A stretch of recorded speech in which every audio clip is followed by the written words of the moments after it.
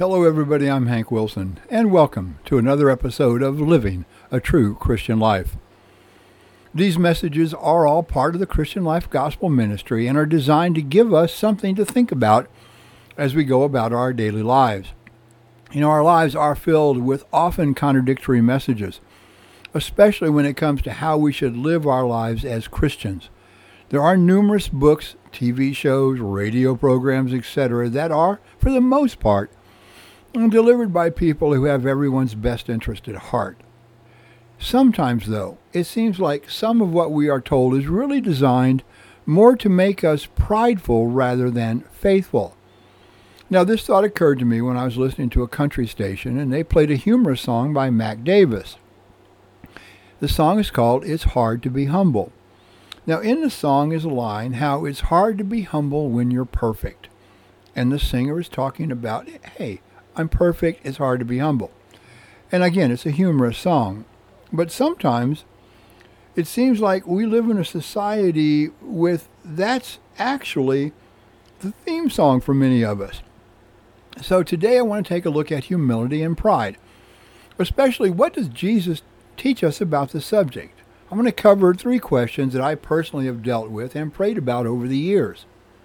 First, just how important is it to avoid pride and seek humility, to try to be humble? Should we avoid pride even when we're doing God's work? And if we stay humble, will humility change our relationships with others? So, is it important that we avoid pride and seek humility? Well, if we were sitting at the feet of Jesus when he was teaching, we would have heard the answer to that question. We find it in Matthew 18, verse 4. So whoever will humble himself like this child, he is the greatest in the kingdom of heaven. Humble ourselves is one of those concepts that seems to be completely un-American, which you think would be the opposite. After all, we're told by politicians, preachers, and everyday citizens how the United States is a Christian country, founded on the principles found in the Bible as taught by Jesus. Well, the reality is that we are a very individualistic culture. We prize those who achieve, those who win. In fact, our very economy and much of our lifestyle is based on showing people all the things we have. Essentially, we have switched what Jesus taught us around so that we want to be the greatest here on earth. We believe in the here and now, not the later. You can see that on our television programs, especially in what is laughingly called reality TV. Most of those shows are built around the premise that it is best to be the winner. We take great satisfaction in coming in first. When we compete, we want to win. I do. Watch any professional sport. When someone does something that excites the crowd or accomplishes something, they often beat their chest. We exhibit pride, and we all do it, or we have done it in the past.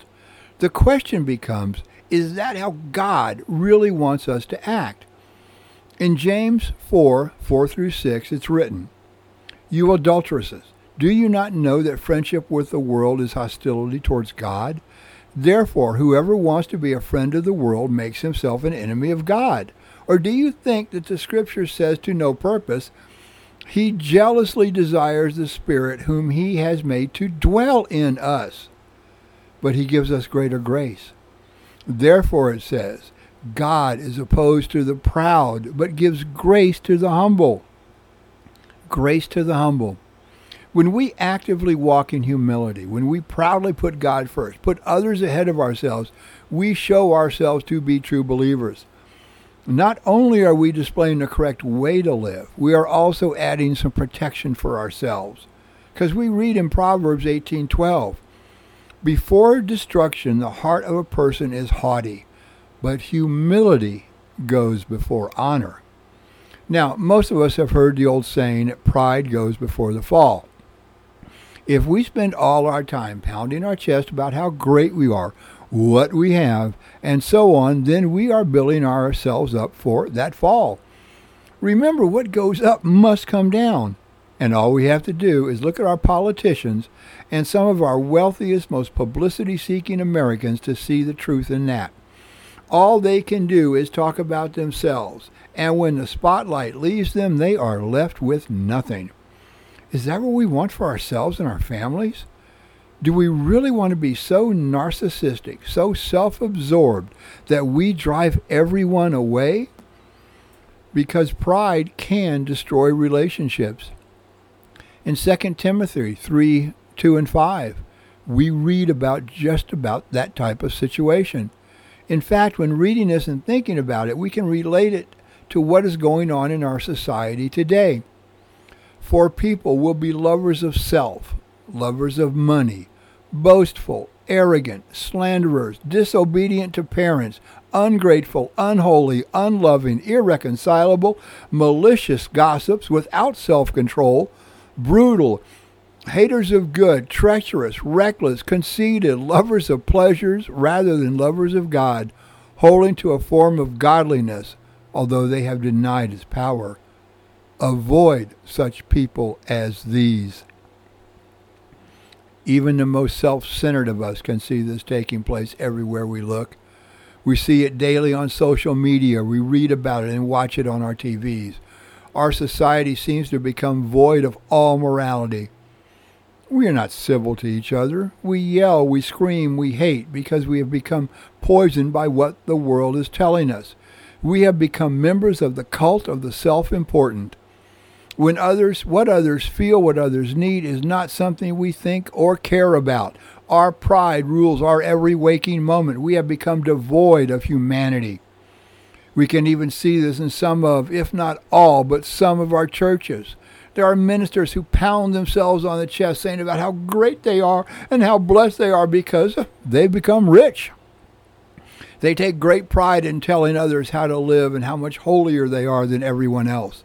So the question you and I have to ask is simple. Should we avoid pride even in doing God's work? Well, again, if we're in the presence of Jesus and listening carefully to his words, then we might have been there when he said, as we find in Matthew 6:1, take care not to practice your righteousness in the sight of people to be noticed by them. Otherwise, you have no reward with your Father who is in heaven. Now, this is one of those weird bits of scripture that can be troubling. If I'm delivering these messages, am I guilty of this? I think it's all about motives. If you or I do something or tell someone about Christ and his message, and we do it so that others will look at us, then yeah, there's a problem.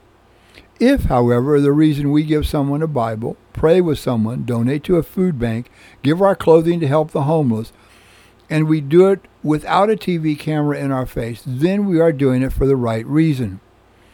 Personally, I will guarantee you that God does not have a social media account.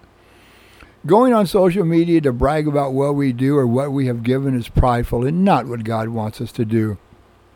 Just be humble, be like Christ, and after you do something, let it go. There's no reason to look around for someone to pat you on the back. No reason to expect someone to tell you what a great person you are. What we do, when we do it in the true spirit of humility and as a Christian, will affect others. We will be able to see how our humility changed our relationship with others. The changes are internal, and they are spelled out in Ephesians 4:2. With all humility and gentleness and patience, bearing with one another in love. Let me repeat that because I kind of messed that up for you. This is Ephesians 4:2.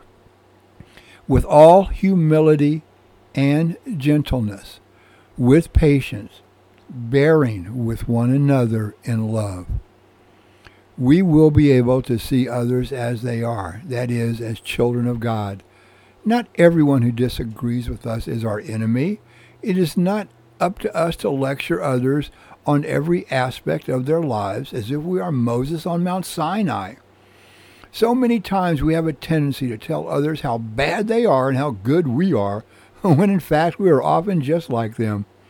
We might not have the same issues they do, but all of us have something in our lives that is troubling. Jesus spoke of this in Matthew 7:3. Why do you look at the speck that is in your brother's eye, but do not notice the log that is in your own eye?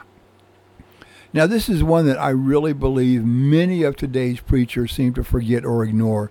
Same goes for those politicians who preach that they are the morality police. Look, it's very okay and very Christian that when we see a brother or sister going against the teachings of Jesus, that we speak up. However, when we yell and scream at them and condemn them and then turn right around and do what we condemn them for, we are prideful hypocrites. Do not preach to others about their sins if you or I are doing the same thing. I thought about that when I sat down to prepare this message. You know, I love what I do. I enjoy telling people about Jesus, how the good news works. And sometimes I feel like getting a big head about my ability to do so. That's when I say a prayer. Dear Lord Jesus, I come to you today to ask that you help me to keep my feet on the ground and my head from getting too big. Sometimes I think I'm all that in a bag of chips. When those moments take place, please send the Holy Spirit into my life to remind me that I am but a servant. I am but a regular person who tries his best to do your will. I'm not always successful at it, and in those moments, I really need your help. Amen. Well, that's going to do it for today. Remember, folks, it is important that we avoid being prideful and that we seek humility. That we should avoid taking undue pride even when we do God's work. And if we stay humble, our relationship with others will benefit. Remember, you can find all of my messages on my site, cmttradio.com, along with how to connect with me on social media. There's a form there you can use to send me questions or suggestions for something you'd like me to talk about on one of these shows. Also, I do have several audiobooks available that deal with the subjects that I discuss here in the program. You can find them on Apple Books, Barnes & Noble, Google, etc. Simply search for Welcome to the Rodeo or my name, Hank Wilson. So, until next time, be nice to each other, stay humble, God bless, and peace, y'all.